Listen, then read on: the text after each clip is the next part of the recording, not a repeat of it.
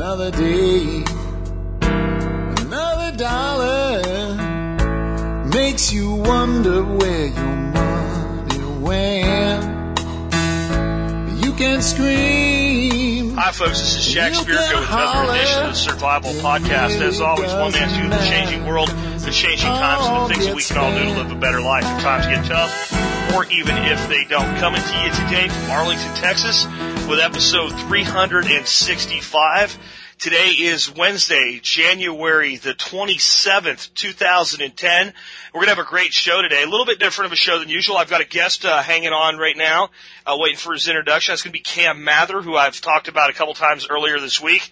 Is going to be with us to talk about independent living, self-sufficiency in his book, Thriving During Challenging Times. Before I do that, though, and introduce Cam, let's go ahead and knock out our housekeeping. Housekeeping item number one, as always, is taking care of our sponsors. Remember to check out their sites, do business with them when you can. They do a lot to support this show and make sure that it's here for you every day. Sponsor of the day number one, Western Botanicals, Dr. Kyle Christensen's operation there. Check those guys out. They have about every thing you could possibly imagine for herbal remedies and herbal needs. Not just potions and things that they've already put together for you, but the raw, either organic or wild-crafted herbs, and a lot of information, too, on how to do things. They're a great resource. Remember, if you're a Members Brigade supporter, you get their preferred membership for free, which is 25% off of all orders. So if you are an MSB member, make sure you're taking advantage of that. Next sponsor of the day is going to be Tactical Response Gear, James Yeager's operation. Really cool site, and every little thing you could think of for the tactical aspect of prepping. You know, all the stuff that us guys get into. And some really great training available from his other website, Tactical Response, and then that training available at Tactical Response Gear in DVD format. Check out the fighting handgun and the fighting shotgun. I think those are things that really could be of use to you and give you a real education from a guy that's actually been there and done that, has a resume that's a mile long, and has been all over the world in harm's way to learn these things and pass them on to you. With that, we're going to move on. Today's little midpoint on our housekeeping under the new format is going to be, reminding you to join our forum. There's about 5,000 members of our forum now. And those are all people that are there to help you with your quest to live that better life. Doesn't matter if it's alternative energy, how to stretch dimes into dollars, how to store food, outdoor sports, the tactical aspects of things to the practical aspects of things. That's the place to go find out. Huge community waiting for you to become a part of it. Please join the forum. Last but not least, do consider joining the Member Support Brigade. You'll support the show at 20 cents an episode or $50 a year. By doing that, not only will you help us continue to make the show better and better and support the work that we're doing here, but you'll get a return of investment almost immediately. I already mentioned the free membership to Western Botanicals preferred membership. That's $50 a year. And that takes care of your membership costs right there. You get a free lifetime discount membership to Safe Castle, a tremendous number of discounts, a tremendous number of free ebooks. You add it all up, it's worth hundreds of dollars on day one. We give back to people that support us. That'll wrap up our housekeeping. And at this point, I'd like to go ahead and introduce Cam Mather. Cam, again, is the author of a great book called Thriving During Challenging Times, The Energy, Food, and Financial Independence Handbook. He's also an author of several other books and some instructional DVDs. Thanks for being with us today, Cam. You're most welcome, Jack. Thank you.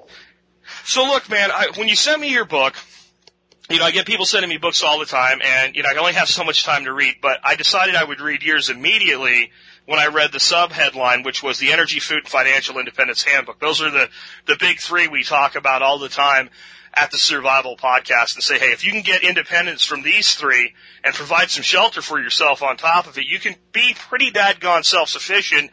And the things that you do choose to take part as a consumer with, they're more by choice than need. So I'd like to go through and get your thoughts on each one, kind of a mile-high view of them. And let's start out with energy. Why do you think it's so important for people to take some control of being able to produce and provide for their own energy needs?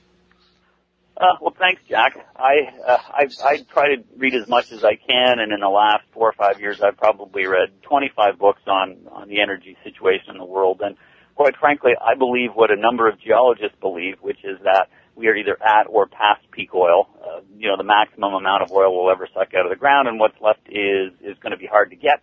And we're doing this at the same time. You've got 2 billion people in Asia, China, and India now wanting to live our lifestyle. So at the same time, as our oil supplies are going to start going down, we're going to have a greater demand on it. So there's going to be a gap there where I think inevitably we're going to have challenges, and I think the price is going to go up. And it's going to affect North Americans particularly hard because we've become so reliant on it. And gas is amazing stuff, and it displaces huge amounts of human effort. So it's going to get more expensive, and we're going to have to look at the impact on our life. And we also have a challenge as well, me probably more than you living in the north, in terms of natural gas. North America has hit peak natural gas.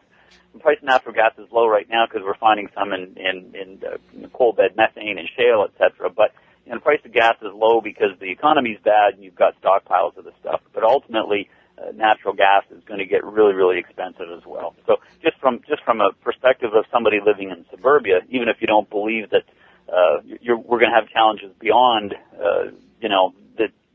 it's not a survival thing. It's just going to get more and more expensive to live. Sure. So I sort of look at my home. I live off grid, and we have been here 12 years and have been sort of looking at all our energy inputs and how much we've been able to shift from propane, say, to electricity that we get from solar power and from wind. And we still use some propane, and so I still have that issue. But I also have plan B in terms of we heat with wood, and we can also cook with wood, etc. I think you're dead on, and another thing people I don't think realize is how close we are to, I've never heard anybody use the term, except me, I guess, but peak electricity. And I don't mean from a standpoint of how much fuel that those guys can get their hands on to make electricity, but I mean how much we can distribute. I don't know if you heard the show that I did right after I came back from Arkansas this time, but our power went out up there. It was 7 degrees outside, and fortunately, we had wood to burn and all that good stuff at kind of our fallback location out in the sticks. But I was wondering why the power went out. So when we got home, I did some research. It turned out it was all over the Garland and Hot Springs County area. There were no ice storms. There were no wind storms. This is why I was confused. And what had happened was simply that it was so cold out that just like we have brownouts in the summertime when people peak the air conditioners in the South, that was such a demand on heating, from electrical heating, that we had the power out for most of that evening on one of the coldest nights of the year. So what happens if we have 3 weeks of that kind of weather? Yeah, and I think we've all been pretty spoiled over the last little while in terms of how reliable the grid has been. But, you've got two factors. We haven't been investing in the infrastructure to keep up that big, huge machine. And, with any machine, you got to maintain it. We haven't been doing that. And the problem with the increasing cost of things like natural gas and propane is the fact that more people are going to fuel switch. And it's quite inexpensive to plug in an electric heater. The problem is the grid's not set up for it. And, sure. The grid is simply going to become much less reliable. Absolutely. And that's why, yes. Go ahead. No, and that's why I think, right now people say, well, my electricity's cheap, solar panels are expensive. But the reality is that, there's an advantage to putting it in simply because it means that you have a reliable supply of electricity, and electricity makes your life really great. It's a wonderful way to have comforts, and by having some energy independence from an electricity standpoint, you can be sure that those continue, and you don't have to rely on a grid that's going to be really taxed to keep up the level of service that they have in the last little while. I completely agree with you, man. Let's move on to kind of the financial system. This is another one. I think it's probably the thing that people are the greatest slave to on its evil twin sister, I guess, which would be debt. What do you think some of the things the average person can do to be more financially independent? Why is it so important that people start looking at this and do that? Well, I think first off that the economy is much worse than we're being led to believe. And if you look at websites like ShadowStats, et cetera, there's a number of people out there that would suggest that the economic downturn we're in now is far worse than we're being told. And a lot of this stuff is simply governments have been setting it up so that things look better than they are. But on the NBC National News last night, they basically said the official unemployment rate is 10%. you put in all the people that are forced to work part-time jobs or have given up looking, the unemployment rate is 17%. And then, if you start factoring in some of these, the other statistics that they're leaving out, in some areas, Michigan, et cetera, you're looking at 25 and 30% unemployment. So I think that the reality is that if you have a job now and you have the ability to make yourself more financially independent, you should be doing it. And the first thing to do is to get off the credit card bandwagon and eliminate any consumer debt that you have, be it a line of credit or your credit cards. You're paying a lack of interest on those. It's an inefficient way to spend your money. So stop using a credit card unless you can pay it off every month. If you've got a line of credit on your house right now, pay it off. You're paying too much money. You're wasting money on the interest on those. And it just means you got to start buying less stuff for a while until you can whittle that down. And then when you've done that, you've hammered away at that, and it's a huge problem for a lot of Americans, then I think ultimately you need to look at your mortgage. You need to start saying, okay, I might have a 20 or 25-year mortgage right now. I need to get rid of it sooner than that, and I need to very aggressively find a way to do that. Because the opportunities that are going to present yourself during challenging times are sort of fundamentally based on you having some cash to do it. And if 50 or 80% of your paycheck is going to a mortgage, you don't have that opportunity. So I really think that getting out of debt is one of the keys to independence. And you can't use your government as an example because they are in a horrible bind right now. And it's just not the $12 trillion that you hear of in terms of the budget deficit. If you look at the U.S. government right now in terms of all its unfunded liabilities, this is obligations they have for Medicare and Medicaid and prescription drugs. The chairman of the Dallas Federal Reserve basically says that the U.S. government owes about $100 trillion. It's just a staggering number that you can't. You know what, Cam? It's worse. It's worse than that. That number of $100 trillion isn't just what we owe. That's the shortfall between now and 2050. That's what we can't pay between now and 2050. If you add up, we're also paying, interest and some of our debt we pay back. So that's just what we're not going to be able, if everything goes the way the government accountants tell us it's going to go, in the rosiest picture we can get, that's how big the hole is. And I'm sorry, but I've always found that those guys kind of screw things up to our disadvantage when they give us numbers. So I'm expecting it to be worse. I'd like to, real quick if I could, I want to actually read something out of your book. In great big giant white letters in a black background, it says, "Stop buying stuff." Seems pretty basic, but those are three very loaded words which contradict every message, or at least we're receiving 3 years ago at the height of the housing and economic boom. Americans are consumers, and personal consumption accounts for 70% of our gross domestic product. That's a staggering amount, and it's what's been keeping up economies like China's humming along, trying to keep up with endless demand for the stuff Americans want to buy. What do you think about that? What is with our addiction to stuff?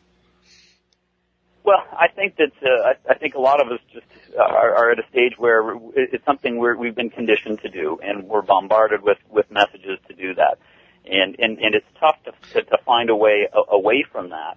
And it's one of the reasons that I like where I live in terms of being out in the woods. I'm not bombarded with billboards. I can't get to a mall conveniently. I'm not in an environment where I can spend money, so I don't miss it. And it's really tough to make that break. And my wife laughs. There's always something I need.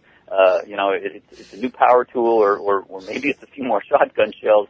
But there's always something I need. But Michelle has to correct me. It's not, you don't need it. It's something that you want. Sure. And we have been able to, we've always made less than the median income, but we were able to get out of debt and pay off our mortgage and move where we did simply because we resisted the urge to buy stuff. We focused on any money we had went to our mortgage, and then once it was paid off and once we were living here, any extra money we had went to things like solar panels and a new wind turbine, all the things that made us independent. We sort of changed our perspective, because a trip to, a cruise or a trip somewhere, these are sort of immediate, and I have been looking longer term for quite a while, and longer term to me is all about independence. Let's chat about that real quick before we move on to the next question I have for you. Something you brought up there I think is important for people to hear. You said you've always made less than the median income, so you're on the lower half of the income stream. But your place that you have up there in Canada is pretty beautiful. What do you call it? Sunflower Farms. It's 150 acres. You're off grid. You've got all this land, this huge garden. So to the people that are out there thinking I'm struggling and I can't live that kind of lifestyle, you're an example of what can be done if you put your priorities there. I mean, what would you kind of tell people that are in that state right now? That's what they want. How do you get there? Well, number one, I would suggest that you need to hang on a little longer because I think there's still a massive correction underway in the U.S. real estate market. That's the first thing. Don't be jumping now. I think it still has a little way to go down. And the second thing is that if you choose to be far enough out, the price of whatever you buy is going to be less. And one of the reasons that we were able to buy the piece of property that we were was simply because it was off grid. And we bought it 12 years ago. It was right after a big ice storm up here where you had basically 50 million people in the northern U.S. and Ontario and Quebec without power. And yet, as soon as people heard that it was off-grid, they didn't want it. They didn't want the inconvenience. And, I mean, it's been a bit of a challenge to learn how to do it, but, we've sort of never looked back. So I would suggest to you that, number one, wait a bit if you're looking to make a move on real estate. Number two, have a cash buffer and so that you can look further away. And the other thing that I talk about in the book is think about how you earn your income right now. I mean, if you're working in a factory and you can't move far away from it, that's understandable. But if you have some flexibility with your job so that you don't have to be within a 20-minute commute to the office, then the further out that you can get from an urban center, the more property you can tend to get. And I have a strong bias towards wanting to be in the country in the future. You and me both, and I think that maybe one thing people also need to do is if you're the guy that works in the factory, or that might be a tough one, but there's a lot of people that work a job right now where they really can't get far away from work, but if they would add one or two skill sets and a little bit of time management and project management capability to what they're doing, they could maybe seek another line of employment or some type of outsourcing where they could live that life. So I think your advice is spot on. My one concern with your one comment about the market correction with real estate is it's great for the buyer, but I think we're about to have a little bit of a bump, a false recovery that I've been forecasting for about a year and a half now going through this year. And to me, that's going to be a good time to get out, if you need to, from a piece of property that you own in suburbia. So that's my only caution there. But I think you're overall dead on.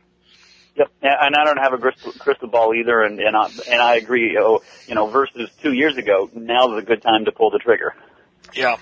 And get out. Yep. All right, cool. Let's go on to the next thing. Let's talk about one of my big ones. I am huge on food. I probably use the word permaculture, or home garden, or grow your own food. I use those phrases on every single episode, even when I'm talking about guns. I'll get it in there somewhere because it's so important. I mean, if you don't eat, you're in trouble. A lot of people that get in kind of the survival mindset, they're worried about guns a lot, and I am too, but most of the talk around guns is around self-defense. Well, I asked the question, how many physical altercations have you had in your lifetime, and how many times during your life have you had the need to feed yourself, right? And it's always, I gotta feed myself every day, 3 or 4 times a day, and, maybe I had a fight in kindergarten with a kid on, some people have had one or none in their entire life. So I think there's a big thing on food.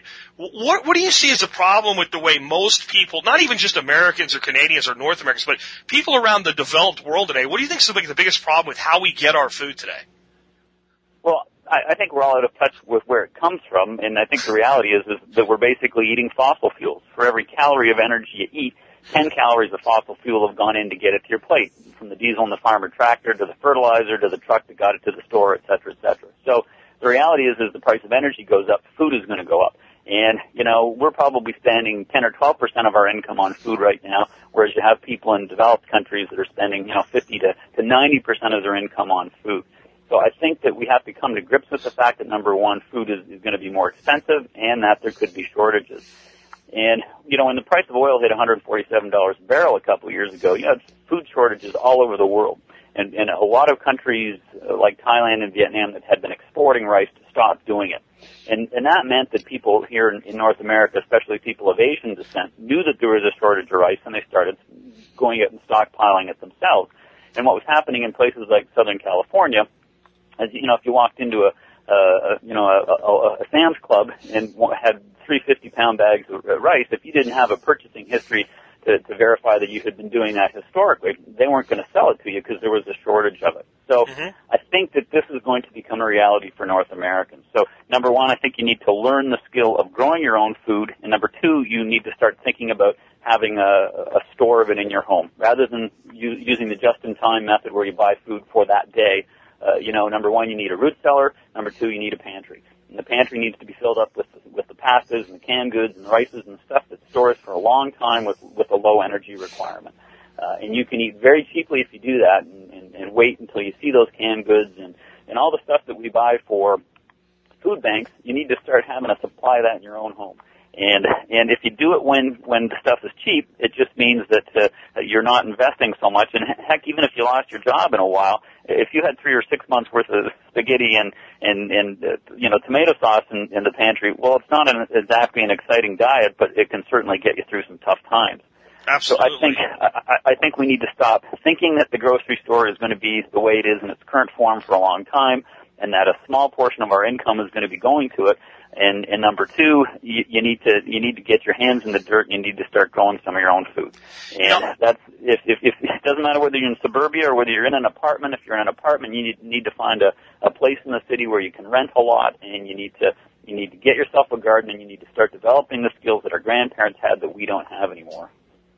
I agree with you. And on that note, though, there's people that maybe would have a hard time gardening because they're old or have some disabilities or maybe where they live. And I had really not ever thought about it this way.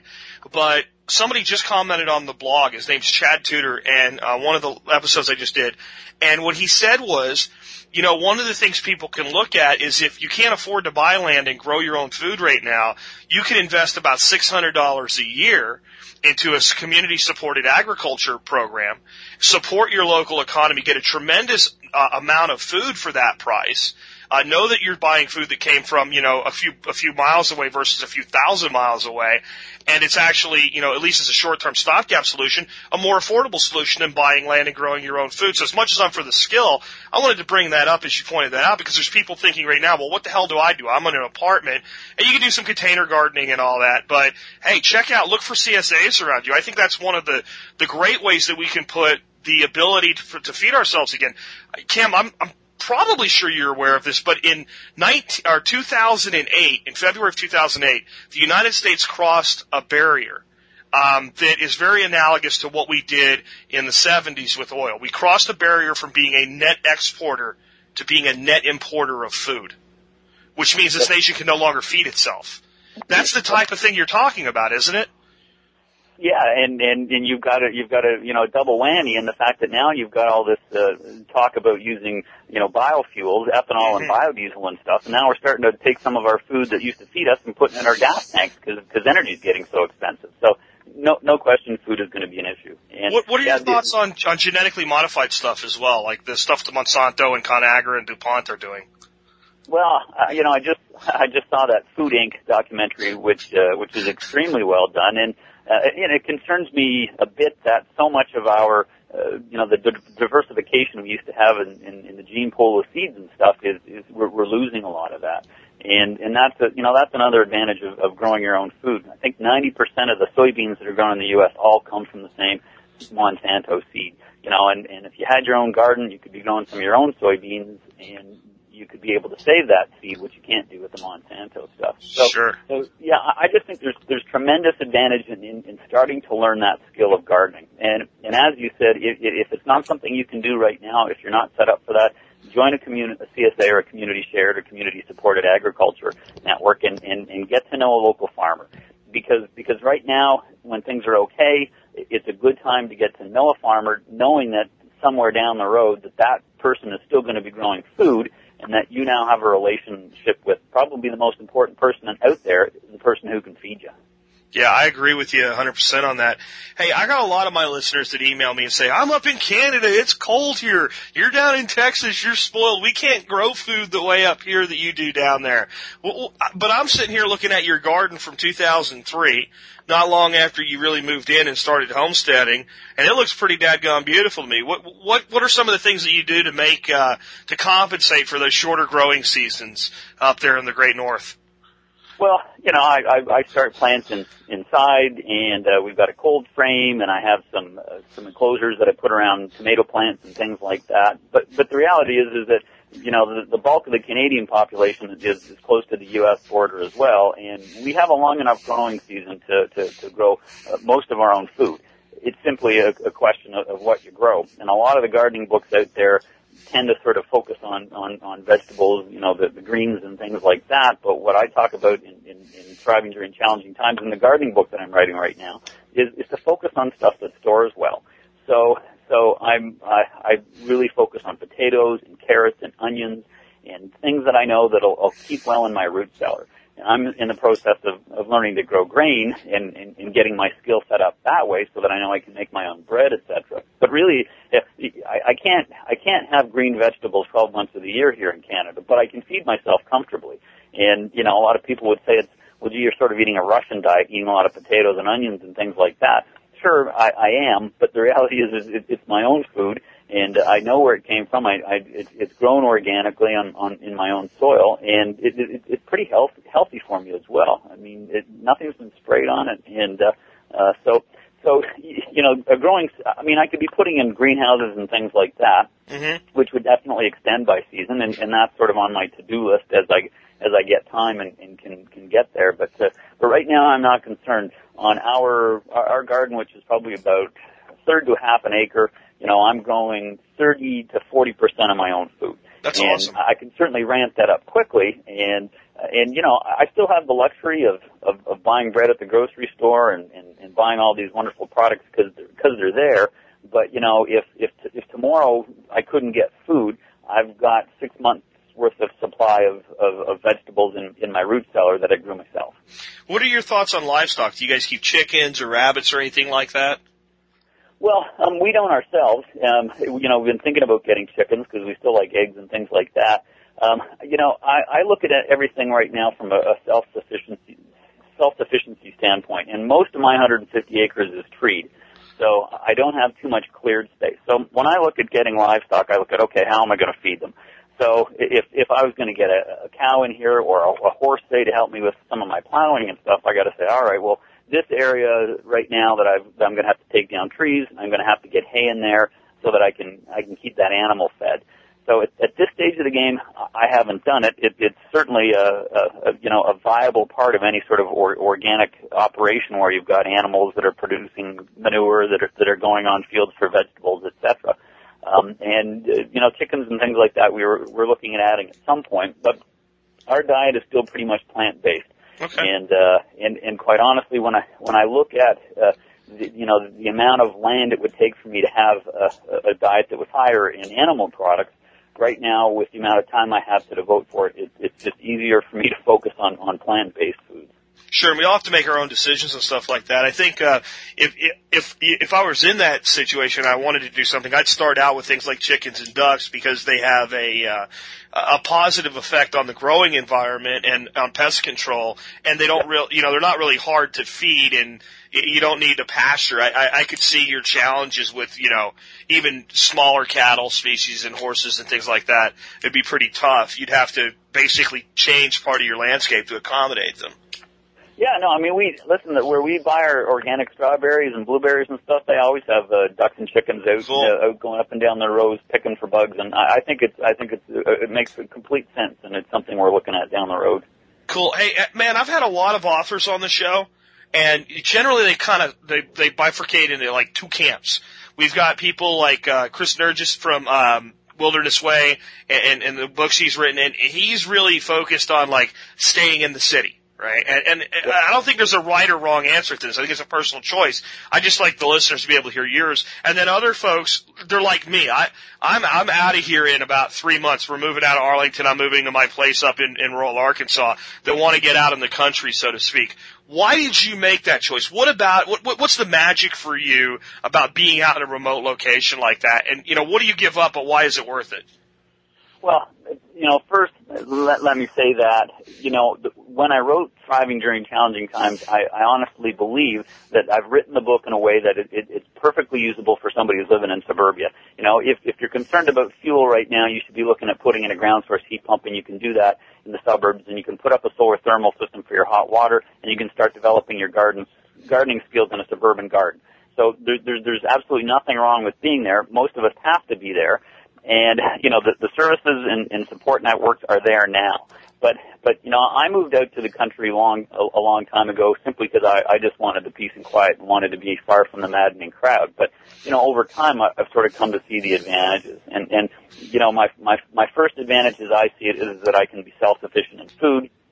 I'm getting closer to being self-sufficient in energy, and you tend to find people in the country a little more aware of blackouts and a little more anxious to put up solar panels and have a wood stove backup and have a wind turbine for electricity because they're sort of used to what happens when the power goes out. Because when you live in the country and the electricity goes off, you lose your water, and your toilet doesn't flush and nothing comes out of the tap.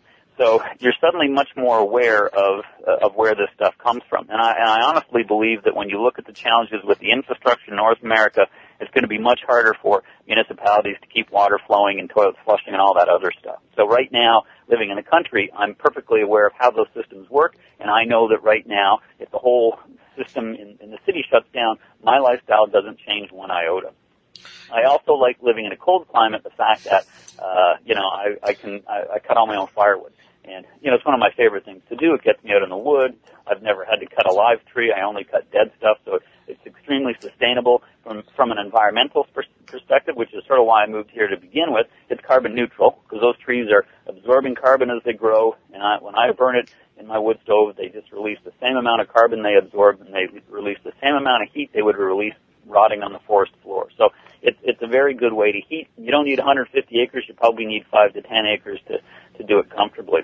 What do you think about cospicing for that as well? I mean, I've got this oak tree that was cut down by the previous owner of my place up in Arkansas, cut flat to a stump to the ground, which is not the right way to do it, but the tree has decided that it works anyway. About every 2 years, I end up cutting about, just from these side pieces that shoot up, probably a half a cord of wood out of that tree. And I'm waiting for it to not work anymore, but it's the third cycle now, and this thing's just growing like a freak. It won't stop. So what is your thoughts on the cospicing technique to create, renewable wood? Yeah, no, I think it's a great concept. And, my property is covered, I've got lots of ponds on it, and I got beavers like crazy they're cutting them down for you, huh? Oh yeah, they do the dangerous work. They bring them down, and I just get to chop them up.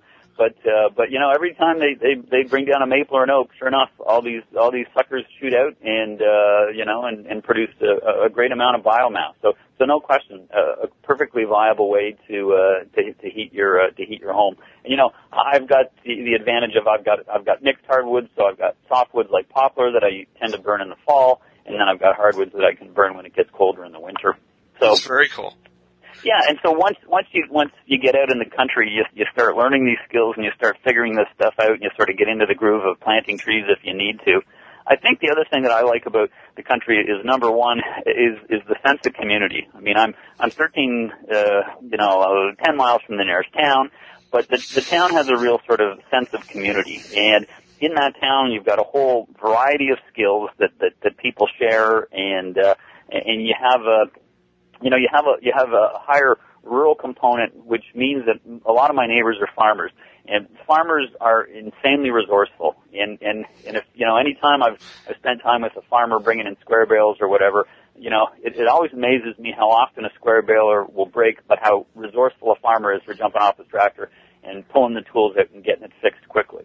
So yeah. I see that in the future, as more and more systems start breaking down, we're going to spend more and more time fixing stuff. And when you live in the city, you tend to be of the mindset, somebody fixes my car, somebody fixes my furnace, somebody does my plumbing. When you move to the country, and I ask my neighbor Ken, who I should get in to, put a new kitchen faucet in, he just sort of looks at you like, what do you mean, you're going to pay somebody? No, let me show you. Put a faucet in? Yeah. And, and that's one of the cool things for me about living off the grid has been I moved from suburbia. I didn't have a lot of skills. There wasn't a real huge knowledge bank out there of people who could help me, so I just started doing this stuff myself. And, whether it was changing the starter motor in my pickup truck or putting up new solar panels or installing my solar thermal system that heats my hot water, I'm doing it myself. And, it takes me a little longer than somebody who's a plumber or an electrician, but I'm learning how to do it, and I'm developing the confidence that I think I'm going to need in the future because these, we're going to have less money to pay people, so we're going to be doing more and more of this stuff ourselves. Which is what everybody used to do not that long ago. I think we've lost touch with just maybe 2 generations ago in the self-sufficient nature of the North Americans as a whole and that creative engineering. The other thing is the community thing. I mean, putting it in perspective, my place in Arkansas is pretty remote. Once you get onto this main offshoot dirt road, there's 6 families that live there. On that whole road. It's several miles long, all spaced out. Right now, I'm looking at my backyard. I have 8, because I'm in a cul-de-sac, kind of a big yard for a suburban yard, 8 houses that border my fence. So there's more people bordering my fence than on my entire road in Arkansas. I'm ashamed to admit it. I've done what I can, but I don't know all these people because not all of these people really want to be known and don't want to be interacted with. But the 5 people at this place that I go once every 3 months in Arkansas, I know every family there on a first-name basis. I think the community is actually tighter when we don't put people on top of each other, because maybe it's just because we need each other more. I mean, what are your thoughts on rural community versus urban community? Well, when I lived in the suburbs, we had a cool street. I had a neighbor up the street who was a pyromaniac, and we all got up there for our 4th of July celebration for fireworks. And we used to have block parties down at our house, and everybody would come down. So we knew our neighbors, but I think in challenging times, I didn't feel the sort of bond there where I felt that I could rely on those people. Whereas in the country right now, anytime you hear of a neighbor needing help or neighbor needing, a neighbor in trouble, there's an immediate sort of outpouring of support. And I think that, if the word gets out in town, somebody's house is burned down and they didn't have fire insurance, next thing you know, all this material arrives and people with the skills to help them rebuild arrived, and it's just done. So I really think that it's tough to duplicate that in an urban environment. Mm-hmm. So I like that. And the reality is that I think his name is Craig Fugate, who's the new chair of the Federal Emergency Management Agency, FEMA, in the U.S.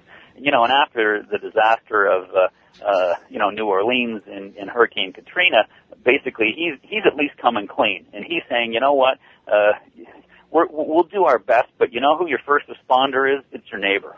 And maybe the federal government or the state government or municipal government will be along a few days later, but right now, your first line of defense is your neighbor. And now my nearest neighbor is 4 kilometers or 3 miles away, but I know him, and he's my best friend, and I know every neighbor from here to town, and if they needed me, I'd be there in a minute too. So that's something that it's harder to duplicate in the city. I agree with you, and I also agree with what you just brought up about FEMA and needing to be self-sufficient and being able to rely on community, even if you are in a suburban environment. I think that everybody that's touched that mess that was Hurricane Katrina has come to that conclusion. I think part of it is like the government types never want to actually say that because they want you to feel like you need them.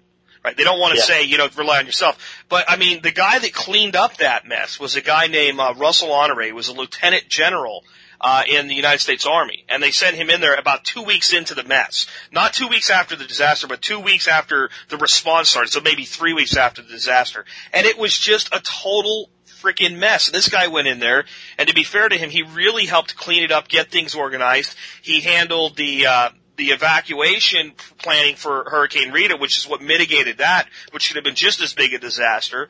And he's the guy that told the media when they asked him, why is this one going to be different? You guys are stuck on stupid. So I really like this guy. But he came out with a book, and it was How a Culture of Preparedness Can Save Our Country, basically, saying the exact same thing. After seeing that, he wanted to tell people, look, you've got to be responsible for yourself. You can only expect so much out of your government, not due to malice or, I call it incompetence, but basically what he was saying is limitation. There's only so much they can do. Look at Haiti. There's 2 million people down there in a really bad situation right now. It's an overwhelming situation with 2 million. What if we get into a disaster that affects 25 or 50 million? It's almost inconceivable what kind of relief effort we need. And if we're the ones hurt, and let's be honest, I mean, America, North America as a whole, we've done some things that maybe aren't the greatest in the world, but when it comes to a disaster in any part of the world, we're the first ones to go there and fix it and try to help. Well, who's going to help us? And I think we need to learn to rely on each other and rely on ourselves. Yeah, and we've lost those skills. And, I have to sort of come back to the ice storm that happened here in the northern U.S. and in Canada in 1998. And, that was a case of people were in real dire straits very quickly, because the electricity grid was down, furnaces didn't work, people didn't have food, they couldn't wash, the pipes were freezing, and, a couple of days into it, the military was called out. And, I think of, people 3 or 4 generations ago, an ice storm was an inconvenience. They'd still have a pump with water. They'd still have food in the root cellar. They could always go out and kill a pig or some chickens for dinner. And yet now, when we have one of these situations, it's a huge disaster, and people can't fend for themselves. And I think the classic story is the other book that we published, the Renewable Energy Handbook. My friend Bill Kemp, who wrote it, when the military got to his door, he, like me, lives off the grid, heats with wood. Military gets up to his door. He opens the door. Heat's pouring out of the house, still standing there in a bathrobe because he just had a shower. Music is blaring on the stereo. Bill has a steaming hot cup of coffee, and the military guys look at their clipboard and say, well, we have to ask this, is everybody in the house okay? Bill said, never been better. What's the problem? So, the technology exists for you to be that way if you choose to be that way. And we've got lazy, and we go and we earn an income, and we give that to somebody else to give us electricity and give us heat and give us food, and we have given away that independence. And the reality is I think the writing's on the wall that you can't rely on those people much longer, so you better get to the stage where when the military comes to your door, you're the one who doesn't need the help, and that you're the one over knocking on your neighbor's door and asking them if they need anything. If they need help, absolutely. Hey, one of the things I liked about your book is it's a very positive message overall. It's like, here's the things you can do, here's why you need to be doing them, here's how they make your life better no matter what, which to me, it fits so perfectly with what the Survival Podcast is all about, or we're like, we want you to live a better life if times get tough or even if they don't. But the reality is once in a while we do have to look at the precarious nature of what we're in. If you had to sum up your 4 biggest threats to our way of life right now, what would they be? Well, I think that climate change is going to have a really adverse effect on our standard of living, and it's not just with hurricanes. I think, you're sort of along that belt close enough to the equator where you're going to find water is going to become a huge issue, and it's going to be tougher to grow our own food. So whether we like it or not, I think climate change is going to bite us on the ass. And then I think peak oil would be next, because it's sort of inevitable that those supplies are going to be winding down. And then I guess, then I think that the precarious nature of the economy right now is the fact that the U.S. dollar, which is the world reserve, no longer has any sort of fundamental value behind it as it did when it was backed by gold. And now that we don't know what the money supply is, now that the U.S. federal government won't report the M3, we have no way to sort of to keep them in check to know how much money is out in circulation, therefore what a dollar is worth. So I think quite honestly you could see a devaluation of the currency or a collapse of the U.S. dollar, which just changes the whole ballgame for everybody. And it's why one of the things I suggest in the book is that, you give some thought to maybe having some gold. I think that owning gold coins or gold bullion or silver it just makes a lot of sense. There was a time when a dollar was backed by it, and I think there's a strong possibility that it will come back to a time where precious metals like gold and silver will be the mediums of exchange. And that the fiat currency, which is a piece of paper that the federal government issues and says this paper has value because we say it has value, I think will become increasingly valueless. Because they're creating it out of thin air, right? I mean, they just decide they want more, so they sell a bond and then they buy it back with fake money that doesn't exist, but they put some numbers into a computer so they say it exists. You brought up an interesting thing. I haven't talked about this for a long time, but in the beginning I talked about it a lot, the money supply and the M3 money supply. And the M3 is, for folks that maybe don't know, is all the U.S. dollars that exist everywhere in the world, both in circulation and in holdings. And several years ago, the government decided not to report that number anymore.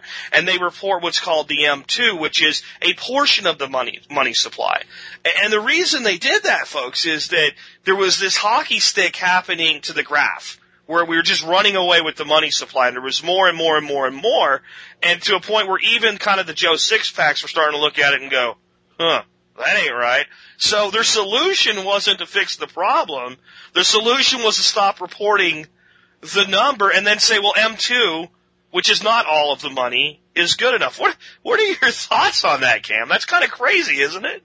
Well, yeah. I mean, it's a fundamental, concept of economics that you can't tell what the inflation rate is if you don't know how many dollars are out there chasing the goods. And I mean, it was one thing when the U.S. government could just crank up a printing press, but now it's all done electronically on a computer. So it's so much easier to create money out of absolutely nothing. So we can literally create $1 trillion versus $1,000 today just by striking the zero key a few more times. Yeah, and that's what they're doing. And where does the value of the new money come from? I don't know. Money, right? I mean, well, that's what. Right, so if we have let's say we make it easy, right? We have $1 million in circulation. If that was all the money there was $1 million. If we add another $1 million to the economy, the value of every bill goes down by half. That's the only place it can get its money is to suck it from the existing supply. That is inflation. Yep. And that's just nuts. And the funny thing is it's happening right now, but it's not reported because people are always saying, I seem to be spending way more money on food all the time, and I go to buy stuff, and the packages that used to be, a certain size is now a third as big as it used to be. It's a lot smaller for the same price. And so there's all this food inflation going on that we don't really hear about because it's not reported anymore. Yeah, well, what they did is they switched from it was the consumer price index to what they call core inflation. And when they went to core inflation, they took things out like gasoline, and then they did, like with food, they did like equivalency. So to measure inflation, they do beef. But that basically means that we're looking at, well, what is the cost of beef in general versus, we're not comparing anymore T-bone steak to T-bone steak, if that makes sense. And that's what they just monkeyed with that number. A couple other ones I'd like to get your thoughts on before we wrap up. What are your thoughts on peak water? Well, I think that right now that we're having huge water challenges throughout North America already, and we haven't sort of hit the worst effects of climate change, and that is going to be worse around the equator, and that's why the southern states, although are better to be in from a heat standpoint, you don't have to worry about heating yourself as much. You're simply going to have more challenges with water, and I think that if you're going to live in a southern U.S. right now, and plan on growing some of your own food, you'd better have a strategy for harvesting rainwater. You better have a big tank and a system set up to save it and purify it and have the ability to use it. What about conservation? And I'm not really talking about low flow toilets and all that stuff that people normally talk about, but I'm talking about like agricultural conservation with using mulches to reduce evaporation and growing more perennials that are more drought tolerant and swale systems and things like that. What are your thoughts? Like, is that important for people right now too? Oh, no question about it. And the gardening book that I'm just finishing up right now, I call it the All You Can Eat Gardening Book. Water takes a big role in it, and that's for two reasons. Because I think that's the way the world's going to go. But I grow in a very sort of funny microclimate where it's very drought prone, and I have a sandy soil that doesn't maintain water. So I talk about things like you just mentioned, things like using mulches to keep the moisture in, harvesting rainwater. I have schematics and stuff for a solar pump that I have because I have a dug well near the garden, but I don't have electricity over there, so I have a solar panel and a solar pump to pump the water out. I use drip irrigation. That's one of the more efficient ways of using a limited amount of water to get the water to where you want it, which is the base of the plant. So yeah, these are all going to become huge issues for anybody growing their own food. Very cool. And one that's a little bit maybe off topic, but I want to get your thoughts on before we wrap up is the threat of disease and pandemic eventually. Do you see that as a potential threat to humanity? I really do, and I mean, you start sounding paranoid when you talk about it, but it just seems that these things happen so quickly. We have such a mobile population on this planet that flies around so quickly, so fast that, you know, when you start reading some of these books like The Hot Zone and stuff, you realize that it could happen and it may happen. And I got to say that that's one of the other reasons that I'm such a big fan of living in the country, because I know that if it did happen, I don't have to leave my house for quite a while to get anything, so I can sort of wait something like that out.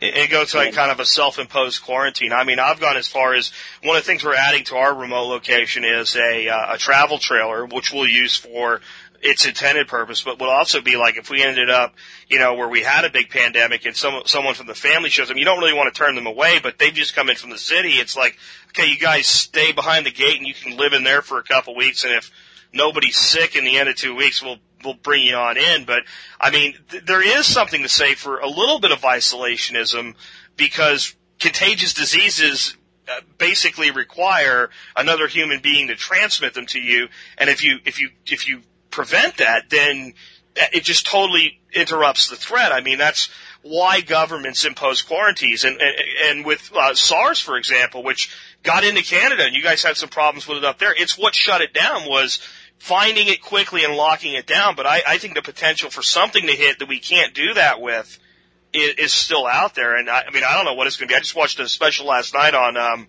the bubonic plague. And there's some pretty good cases to be made that it wasn't bubonic plague that was actually the Black Death. It was something else we're not quite sure of. And whatever that thing was, it might even have been the plague, but not as we know it today. That mutated form could come back, and we had, you know, the 1917, 1918 Spanish flu epidemic, and we just had the swine flu epidemic, which, let's be honest, they blew it way out of proportion. But the infection rate was huge with that. Had that been a lethal strain of flu with a 2 or 3% mortality rate, it could have been a disaster, no? Yeah, and one sort of wonders if the authorities don't realize how likely a much worse pandemic could be, and were they not sort of using this as an opportunity to practice and get the systems in place that if it was worse, that they'd have a course of action. Yeah, I agree with that. I think there was a lot of people that I kind of called to the tinfoil hat world out there that when this was going on, they're going to do mandatory vaccines and they're going to lock people up and they're running these drills and all. And what I had said was it's not that stuff could never happen. It's just that this thing isn't severe enough to warrant it. But I think we did start to see maybe the government tip its hand a little bit.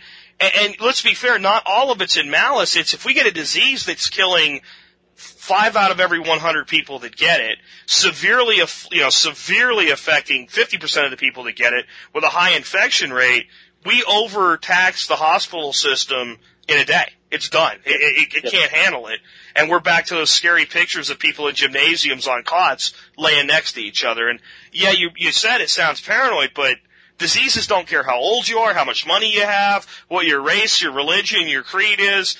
They just infect, and in some portion, they just kill, right? Yep. No, I like your idea of having a little temporary quarantine zone there. It makes complete sense. If you're going to this effort, why not? There's not much of a downside to it. And because the economy sucks, I've been looking. You can buy small travel trailers for next to nothing right now. And I think it was something else you hit on. We'll talk about before we wrap up. Is you talked about getting out of debt, being prepared, stop buying stuff, and all this stuff. And if you do that, when we have challenging times, instead of being in the middle of challenging times, you kind of inferred this earlier. You're really in the middle of an opportunistic time, aren't you? A huge opportunity, and that's why. I talk about in the book things like having some cash around. You know, most of us get relying on all this electronic stuff, and you know, a lot of times having a bit of cash will make all the difference. Number one, obviously, if there's a power outage, you know, people can't get anything, so having some cash for that. But you know, as a way, and I know this. I'm not contradicting what I said about gold. I think you should have some gold, but I also think you should have some flexibility with cash. And you're bang on that the challenging times are also times of huge opportunity. And again, if you're not laden with credit card debt and a huge mortgage and you've got some flexibility, you'll be able to pick up some of those opportunities like you're talking about. Yep. And right now, solar panels, because of the downturn in the economy, solar panels are cheap. So now's a good time to be buying things like that. So plus the incentives, right? The government incentives to buy them. So you've got a down economy, you've got a depressed price, and you've got a government incentive on top of it. But if you're $80,000 in debt to MasterCard, doesn't really matter, right? I mean, my grandfather used to tell me during the Great Depression, he'd go into town and they'd say like a bushel of apples for a nickel. And he'd just walk away going, damn, that's cheap. But it doesn't really matter if you don't have a nickel, right? Yep. Yeah. And I guess the thing that I look about and one of the overlying themes I try to keep in the book is that there's no downside for anything I've suggested. There's no downside to putting up solar panels and making yourself more independent. There's no downside to installing a ground source heat pump or a wood stove to heat your house. There's very little downside, I think, right now to buying gold. When I started buying silver, I can't afford gold, but when I started buying silver, gold was about $500 an ounce. It's about $1,100 an ounce right now. So, and throughout the world, people with money are sort of pouring into gold and purchasing bullion because they see uncertain times as well. So, all the things that I suggest in the book, it's not like you're ever going to sit back and say, darn, I wish I hadn't done that, because you know what? Getting out of debt, paying off your mortgage, putting up solar panels, putting in a root cellar, putting in a pantry, none of these are bad things. There's no downside to them. Well, I love that message. I mean, I could bring you on as a co-host of the Survival Podcast talking like that. That's the stuff we've been saying for so long. There is no downside to this. And if I could add one thing to the cash and gold to have on hand for especially acute disasters, the 2-week problem where you need a neighbor to help you do some clearing with his chainsaw or whatever, the number one thing that I've talked, especially throughout the hurricane belt down here in Texas, that will get things done for you during those times, at least with the Redneck Coalition, is a couple 6-packs of beer. When that stuff runs out, guys, like, need $20 to help me clear my driveway, and what am I going to do with it right now anyway, right? But a 6-pack of Miller Lite, and the saw's firing up and wood's flying. So that might be something to add as well, and there's no downside to having a bit of beer around as well. We are about ready to wrap up here. Other than your book, again, and folks, I want you to check out, and I'll have a link where you can get Cam's book. Again, it's Thriving During Challenging Times, the Energy, Food, and Financial Independence Handbook, and I cannot recommend it highly enough. But other than that book, do you have any other resources you want to tell people about? It's actually, this book's put out by your publishing company, is that correct? Yep, that's my company. And it is? Aztecs Press. Aztecs Press. Aztecs, A-Z-T-E-X-T. Cool. So I'll put a link to Aztec Press. I'll put a link to where they can find your book. You have some other books. You mentioned the other one was the Renewable Energy Handbook. Right. That's the book that my friend William Kemp wrote, and it's one of the best-selling books in North America on renewable energy because Bill really gets it. Not only does he live off the grid, but he's an engineer who works with this stuff, and he's able to describe things in a way that's really understandable. So it's been very motivational for a lot of people to get going on putting up solar panels. The other thing he does is he talks about the correct order to do it, which is starting with energy efficiency first in terms of getting energy-efficient appliances, then going solar thermal, which is using the sun to heat your hot water, then going solar electric or wind for electricity. So that book really lays things out strategically in terms of how to approach them to get the best bang for your buck and the best return on your investment. And you got some DVDs too, right? Yeah, we do. We have some on putting up wind turbines and gardenings and things. I think that what people might want to do personally is look at some books like, Matt Simmons' book, Twilight in the Desert, the coming Saudi oil shock, because I think some of these books help motivate you to the reality of peak oil. I think you need to talk to people who don't have an interest other than wanting to explain to you the reality. So any book you can read on energy right now is really helpful. One of the other places that I go for information is Life After the Oil Crash. I mean, your website is fabulous for information, but Matt Savinar over at Life After the Oil Crash likes to find articles about what's going on now that are a little less mainstream. Cool. And I think you need that because I think, the mainstream media tends to put too rosy a picture on what's happening. So I think you need to look at alternative sources to find those sorts of things. Here's what I'd like to give you to think about with the peak oil thing and helping explain this to people. I had Bill Wilson on from Midwest Permaculture, and he was talking about peak oil, right? And he said that he wanted to get his head around how much oil is there. And, estimates range from 1.5 to 2 trillion barrels in reserves of oil. And he wanted to get his head around, what would that look like if we put all the oil in one big place together? So he lives up by the Great Lakes, so he thought, well, is it as big as the Great Lakes system? Well, no. Well, is it as big as Lake Superior or what have you, one of the lakes? And the answer is no. And he said it's roughly equivalent to Green Bay. So if you look at Green Bay, that's all the oil that there is. Yep. And that's a lot, but it's, not with, like you said, 1.6 billion Chinamen that want to live our lifestyle. And the fact that we use 85 million barrels a day, and 85 million barrels a day is comparable to 5,500 Olympic-sized swimming pools. So you think of how much is sitting in Green Bay there as our total reserve, but we're taking 5,500 Olympic-sized swimming pools out every day. It's a staggering number, and the International Energy Agency keeps talking about, we'll be able to ramp up to 90 million barrels a day or 100 million barrels a day. I just think they're crazy. It's not going to happen. I don't think we're ever going to pump more than we're pumping right now. Even if we do, there's still at a finite supply, right? Yeah. There's still a point at which the level of the lake starts to drop. And the funny thing about when you ever watch a body of water's level drop, the first part of it drops very, very slowly. But as it drops a little further, all of a sudden it's the same evaporation rate, but it appears to accelerate. And I think that's what we might find with oil. And buddy, that goes, and we take for granted how much that provides. And I think another thing you brought up in the show today, and I want to reiterate here at the end, is how much of that goes toward agricultural production. We hear so much you need to have a hybrid, your car's destroying the polar bear's habitat or whatever. But 70% of the oil that we burn in North America goes directly to the agricultural and food production systems. Yep, and as we're running out, it's going to get awfully expensive to grow food. So I guess people can just go to Aztec Press and maybe, or they can purchase your stuff on Amazon or. Yep, you can get the books anywhere. Our website, www.aztecs.com. It's AZTEXT.com. The books are there, but you can get them on any website.